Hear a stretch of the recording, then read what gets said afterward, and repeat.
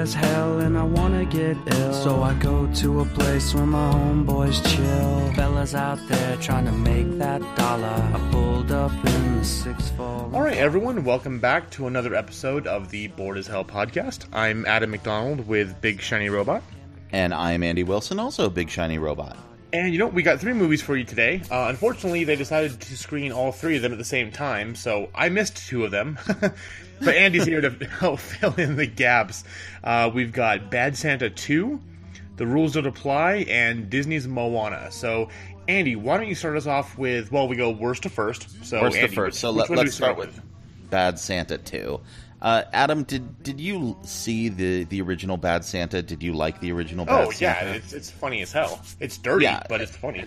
Exactly, and the great thing about it is it was a great subversive comedy centered around an alcoholic safecracking Santa Claus who was just an awful person. Yeah, and it's an anti-Christmas movie, so yeah.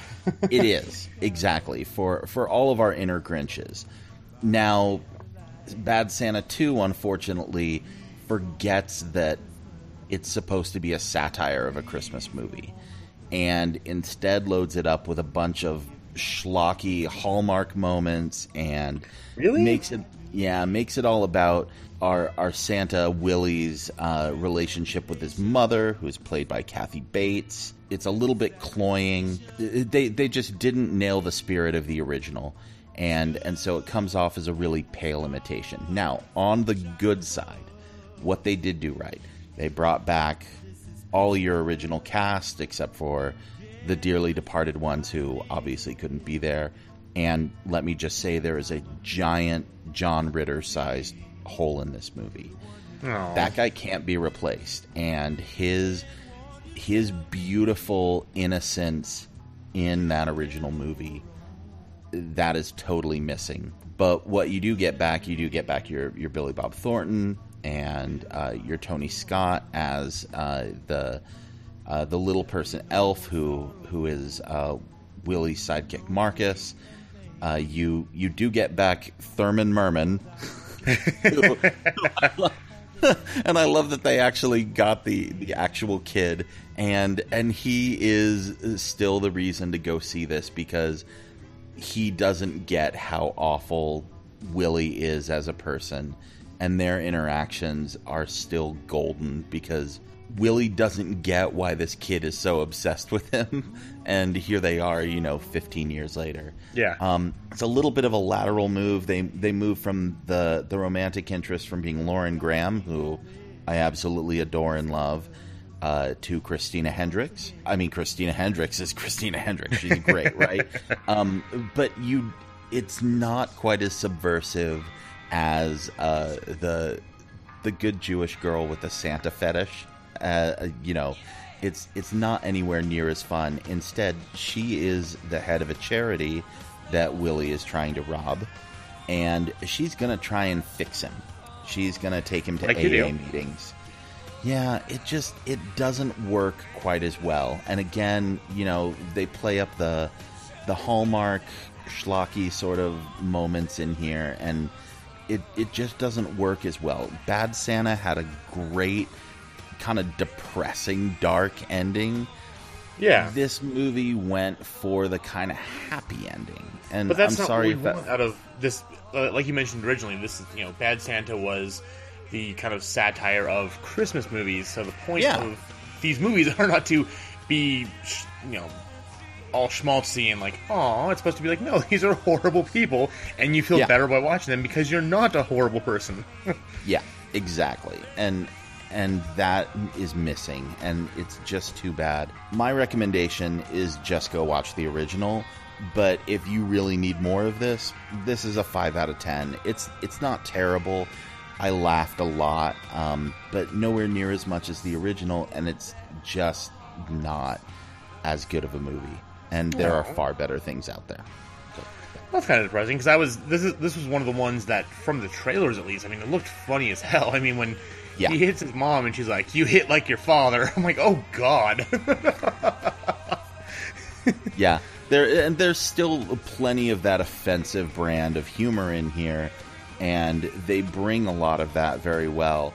it just feels a little bit been there, done that. And I mean, Bad Santa 2 is to Bad Santa what The Hangover 2 is to The Hangover. Yeah. You took an original idea and you just did it again without changing a whole lot. And it just doesn't land quite as well the second time. Well, that's kind of depressing, but... Yeah. Oh, well, at least everybody picked up a paycheck, and people who really want more Bad Santa got it. So there you go. Cool. Well, tell us about Rules Don't Apply, because, again, that was one I also missed. Oh, Rules Don't Apply. Well, Howard Hughes, our lovely, kooky billionaire in the 1950s and 60s, well known for his eccentricities. If you saw The Aviator, you know everything that was going on there. Or if you know anything about Howard Hughes as a person, you know about, like, urine hoarding and locking himself in rooms for months on end and not coming out. Well, this is a story of if that's Howard Hughes at a 10 crazy, this is Howard Hughes at like a 6 or a 7 crazy, where he's still like eccentric, but it's more adorable and endearing. And this is him kind of at the height of his power in the 50s, and people are still putting up with a lot of his shenanigans. One of the things that he's doing is he owns a big stake in RKO Pictures, and he has dozens of actresses who are under contract for him. And one of these is Marla Mabry, who is this lovely, smart, young Baptist girl who comes into town with dreams of Hollywood fame, and she's picked up at the airport by Frank Forbes, who is played by Alden Ehrenreich, who we loved in Hail Caesar. And will be our new Han Solo. And will be our new Han Solo. And he's the main reason to be seeing this here, well, along with Warren Beatty playing Howard Hughes. So he picks her up from the airport, and sparks kind of fly in a sort of G-rated fashion. Unfortunately, if you know Howard Hughes, you know that he is relentless about spying on his employees, and there is a hard and fast rule: no fraternization between drivers and actresses. You will be fired, and there will be all sorts of consequences. Now, Frank has dreams. He doesn't just want to be a driver for Howard Hughes. He wants to go into business with him. Of course, one of the reasons why Hughes has all of these actresses on contract is so he himself can fraternize with them. Exactly. And so a sort of love triangle happens between the three of them. So one of the things that Frank tells Marla is, the rules are for a Hollywood actress, you're supposed to be dumb, you're supposed to be blonde, you're supposed to be big-breasted, etc. But you're different. The rules don't apply to you. And that's a line that Marla then ends up using on Howard Hughes, that the rules don't apply to him. And that's your through line, and that's where the title comes from. She also writes a song about it, which will probably be nominated for Best Original Song and won't win, because we will talk about one of the things that's actually a contender when we talk about Moana. Exactly, yeah. But it is a nice song, and you'll end up leaving the theater humming it and saying, "Oh, well, that was nice and cute." That is essentially what this movie is. It is nice. It is cute. It is mostly safe, although it occasionally delves into PG-13 sexual situations and things like that. But, this is a movie you could go take your mom to, and everyone will have a good time. Warren Beatty is great. He kind of nails the frenetic, crazy Howard Hughes without going quite overboard. The real problem with this is, though, that Beatty helped write and direct this. And so it's a little overstuffed. This movie clocks in at over 2 hours, and it feels like it. It's 2 hours and 9 minutes long. It should have been about 30-40 minutes less than that.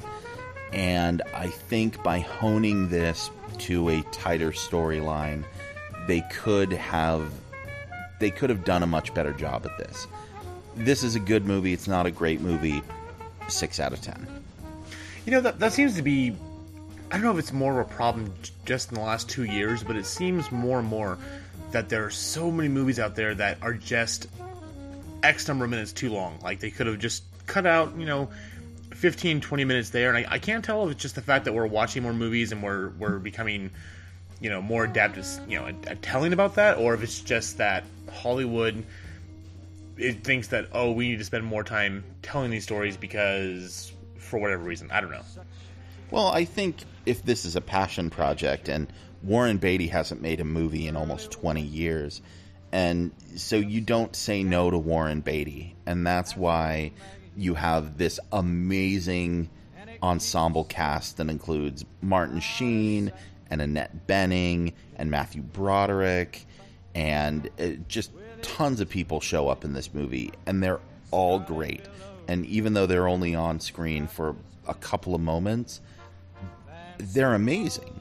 And so but I think when things get that precious, it is hard to cut the fat from these. You hear that phrase, you're supposed to be able to kill your darlings. This was obviously someone who was unwilling to kill any of his darlings, because there were too many precious moments in this that just had to be stuffed in there, and so the movie ran too long, and that's just what it is. So what could have been a really great movie ends up being just a fair to good movie. Speaking of a great movie, though, that is all killer, no filler, let's talk about Moana. Oh my gosh, Moana. This was amazing, right? Yeah, Moana. Well, let's just briefly sum it up here. So this is directed by Ron Clements and John Musker, who we know from The Little Mermaid and Aladdin. So classic Disney movies, classic animated movies, some of the best out there. And this tells the story of Moana, who is a young, I guess we could say, Hawaiian princess, because they make a joke about the fact that because she is the daughter of a chief and has a animal sidekick, that she's definitely a princess. Definitely a princess. Yeah, so she lives on her island, and she's voiced by, I'm going to probably destroy the name, but Auli'i Cravalho, who is only just turned 16 a couple days ago. So this is a very newcomer, and does a fantastic job in the role. But again, she's the daughter of the chief on this island, and she's next in line to become chief, but she has always heard the siren call of the ocean and wants to escape and see what's out there, but is forbidden by her father, who also forbids all the islanders from journeying beyond the reef because of some tragedy that happened in the past. Well, the land is soon hit with a blight. The coconuts are rotting on the trees, the fish are going away, and so Moana heads out because of a legend told by her grandma that the demigod Maui, who is voiced by Dwayne Johnson, who is, it's not fair because not only is he the sexiest man alive, he can sing, and that's just not right. That shouldn't be allowed. He can sing. Oh my god, that song. Oh god, yeah. So he stole the heart of an island, which is the heart of a god, and that awakened a lava monster that is now, over the last millennia, spreading this blight across the world. And so she must go find Maui, take him on her boat back to the island so that he can restore the heart to the island and destroy the lava monster. And it's kind of a basic story. That being said, though, there's a lot of intricacies and fun things about it. And before I hand it to you, Andy, I've got one thing to say. So when we saw Kubo and the Two Strings back in August, yeah, I was like immediately, boom, this is the best animated movie of the year. Nothing can touch it. I have a problem now because Moana came out, and now I've seen that, and I've been looping the soundtrack, with lyrics that were written by Lin-Manuel Miranda of Hamilton and In the Heights fame. And now I'm torn because I have to nominate one of these movies and vote on them for Best Animated Picture of the Year, and I don't know which one to choose. I have the same problem. I just can't believe this. We have an embarrassment of riches because not only we have that, but Disney also gave us Zootopia earlier this year. Yeah, and and we got Finding Dory, and it's hilarious to me that we have 4 excellent animated films, including one from Pixar. And the Pixar one is by far, hands down, the least good of the four. Which is exactly. When you're saying Pixar is the worst of the bunch, and we're not saying that it's the worst movie. It's just like these are all such amazing films that the fact that that's coming in lowest, and Finding Dory was a fantastic movie. But yeah, I'm stuck because I can't tell you right now at this moment which was the better film, because Moana really surprised me. I mean, it looked kind of funny in the trailers. The soundtrack was, we knew was being amazing, but I don't think I was expecting everything I got from it. I mean, it's absolutely gorgeous. It's funny as hell. Dwayne Johnson as Maui. He is just such a cocky prick, but you love him. I mean, he tries killing Moana like 20 times, but the ocean, which actually is a character in this, because the ocean can speak to Moana, it kind of, again, this goes back to these inanimate objects that are great characters, like we saw with the cloak in Doctor Strange. The ocean is very much alive and part of the story, and it keeps on rescuing her and has a personality, and it's funny. I mean, and least we forget, we've got the stupidest character ever in a Disney animated film, the rooster Hey Hey, who is clucked lovingly by Alan Tudyk, is the dumbest creature in the world, but it's funny. This is definitely the one of the feel-good movies of the year. Like, you can't leave this movie without having a huge smile on your face. It's so fun. It's gorgeous. The music's incredible. Well voiced, well acted. I'm excited to see what the actress who plays Moana can do going forward. I can't say enough good things about this movie. It's absolutely amazing, and I will just heap on one more thing onto this, is that part of the story is in order to go and face off against the lava monster, Maui has a problem. He's lost his magic fish hook, which allows him to transform into other animals, and so they have to go into the realm of monsters and steal it back from a giant crab who is voiced by Jermaine Clement of Flight of the Conchords. And the song he does, called Shiny, is, I mean, if you've seen the Flight of the Conchords episode where Jermaine keeps showing up as David Bowie, and he's like, No, I'm not Jermaine. I'm David Bowie from the 1972 Ashes to Ashes. It's so good. And they went full David Bowie on this song, and it is just beautiful. I mean, it sounds like a Bowie song.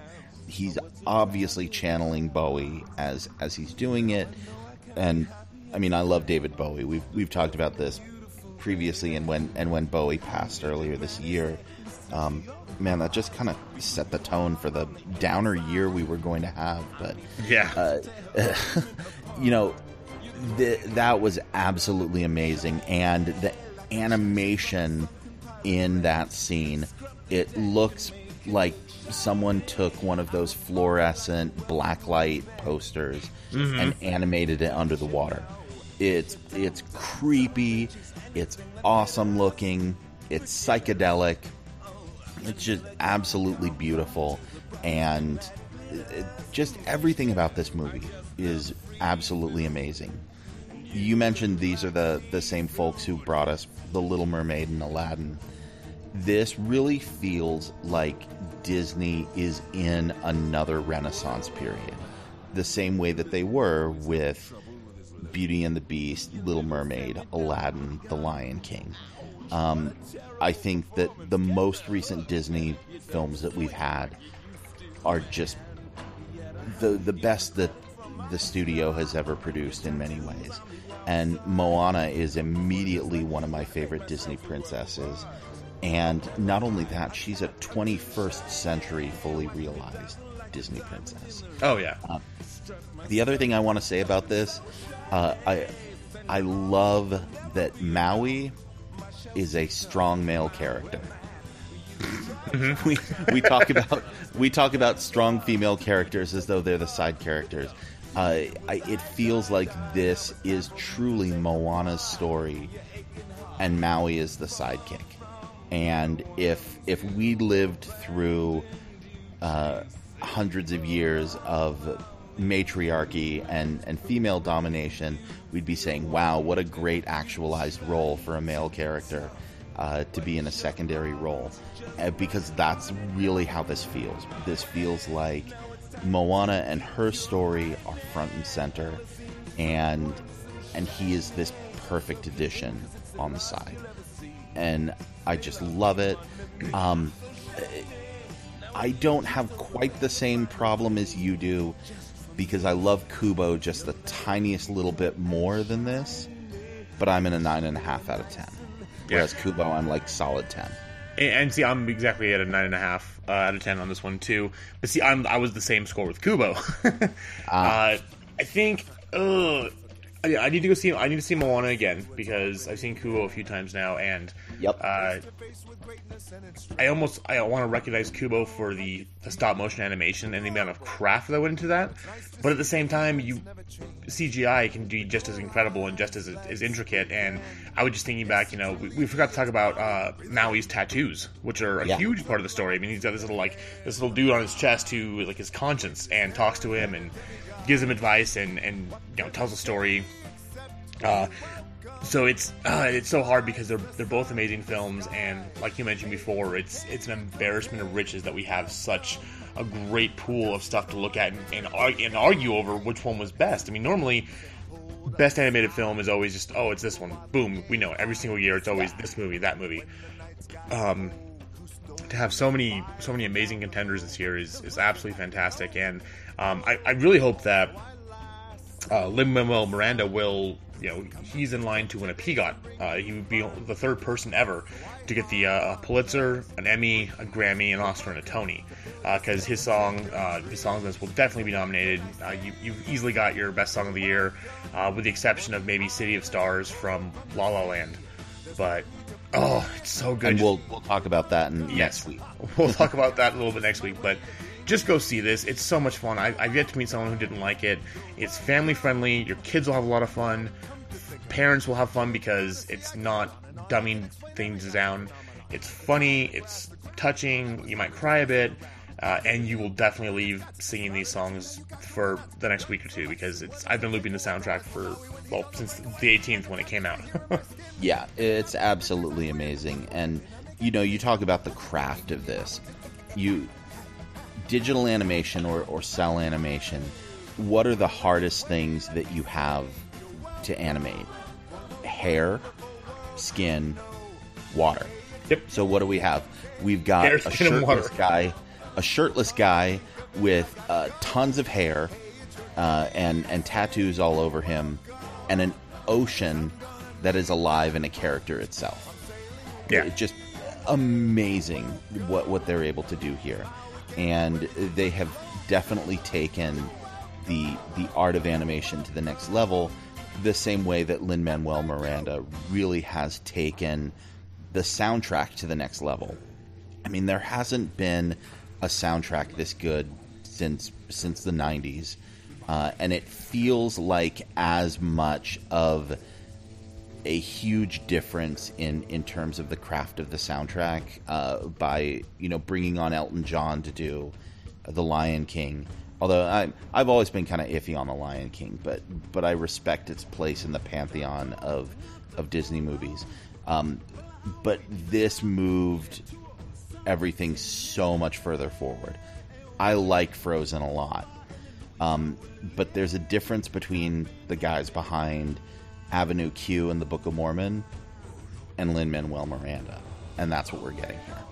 Yeah, exactly. I mean, and don't get me wrong, Bobby Lopez is amazing. I've loved all the stuff he's done. Oh yeah.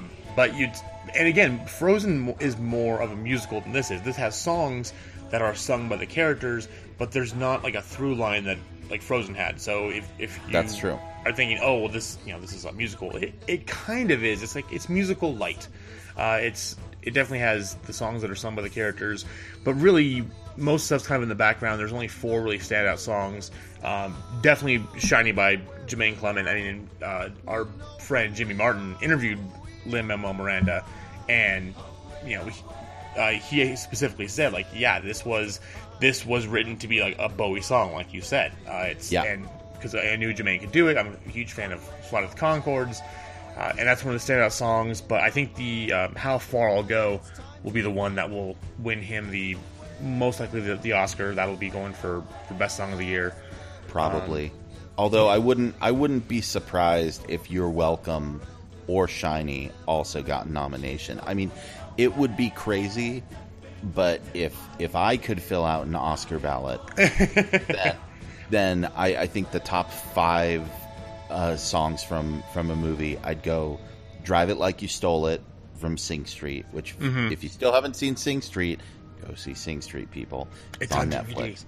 Yeah, it's on Netflix. It's on DVD. You don't have an excuse anymore. And then those 3 from Moana, and I'm holding a special place for La La Land because, yeah, we'll get there. Yeah, it's got. I mean, and I'm sorry you haven't seen it yet, but it's got some really, really good songs. So we'll be it's not sung the best. I mean, we'll talk about that next week. Well, let's not jump into next week. So, anyways, Moana is the go-to movie. Go see it. Nothing really is coming out this week, so go see it again. And speaking of which, the movies we're both seeing, we can't really talk about yet because they're not coming out until closer to Christmas. But stay tuned. Next week we're going to do a kind of our Oscar buzz episode where we're going to discuss La La Land, some other movies that are coming out that we think are going to be the big hits, at least critically, and award style for the upcoming season. So have a great week, and until then, hail Satan, and have a lovely afternoon. Punk ass tripping, but it's alright. Homie scored a key, he's gonna fly. Punk ass fly.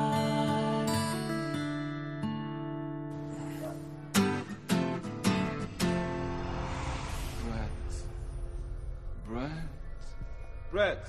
Jermaine, what are you doing? It's not Jermaine. It's 1972 David Bowie from the Ziggy Stardust tour. Wow, you look a lot like Jermaine. No, I'm David Bowie. What are you doing in my room? This is a dream, Brett. It's all part of your freaky dream. Oh, right. Am I freaking you out, Brett?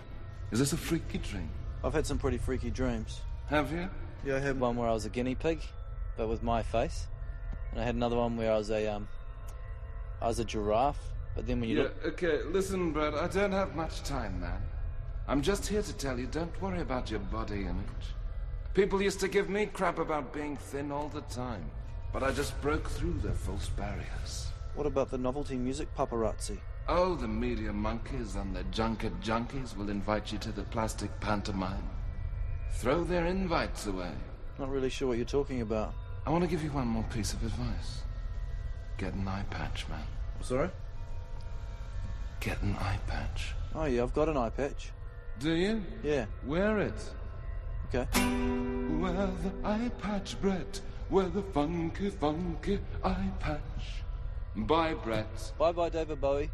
Heed my advice. Wear Watch the out for the eye table. patch, Brett. Don't on the table, Brett.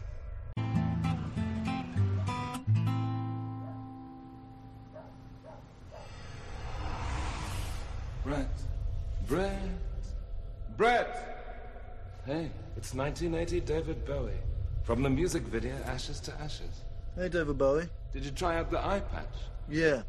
Not so good. Didn't work. I lost my depth perception. Oh, no, did you?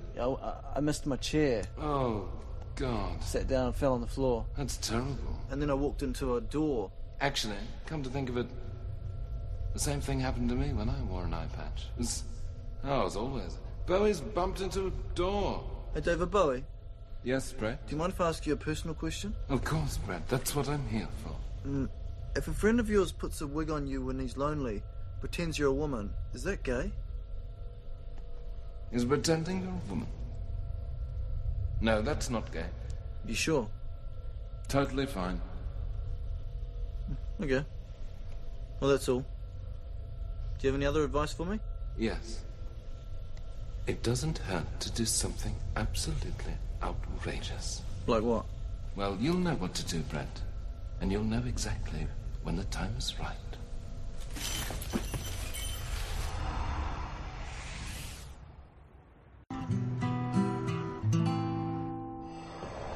Brett.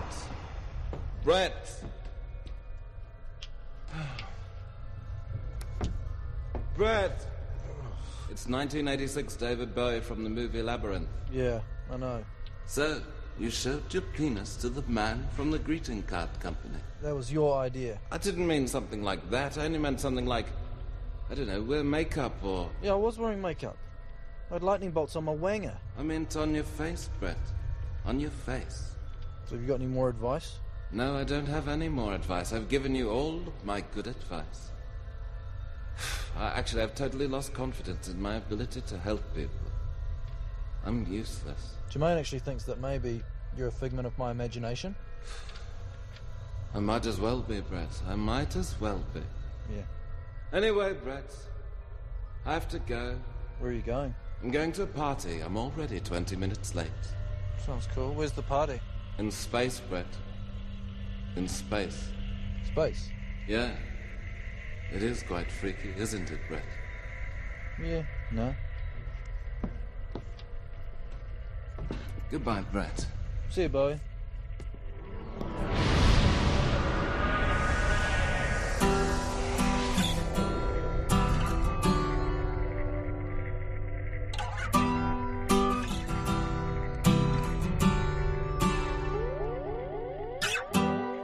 Lives in space. Bowie's in space. What you doing out there, man? That's pretty freaky, Bowie. Isn't it cold out in space, Bowie? Do you want to borrow my jumper, Bowie? Does the space cold make your nipples go pointy, Bowie? Do you use your pointy nipples as telescopic antennae to transmit data back to Earth? Bet you do, you freaky old bastard, you. Hey, Bowie, do you have one really funky sequin spacesuit? Or do you have several changers?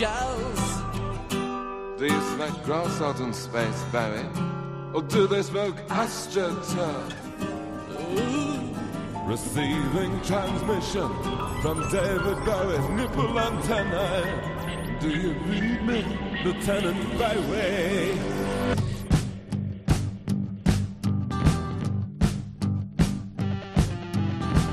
This is Bowie to Bowie. Do you hear me out there, man? This is Bowie back to Bowie. I read you loud and clear, man. Oh, yeah, man! Your signal's weak on my radar screen. How far out are you, man? I'm pretty far out. That's pretty far out, man. I'm orbiting Pluto. drawn in by its Gravitational pull. I'm jamming out with the McJaggernauts too, and they think it's pretty cool now. Okay, Bowie, what was that sound? I don't know, man, I'll have to turn my Ship around. Ooh, it's the craziest thing. Yeah, I'm breaking it out on my LSD screen. Can you see the stratosphere ringing? Jingle Choir of Afronauts singing. Bowie's in space.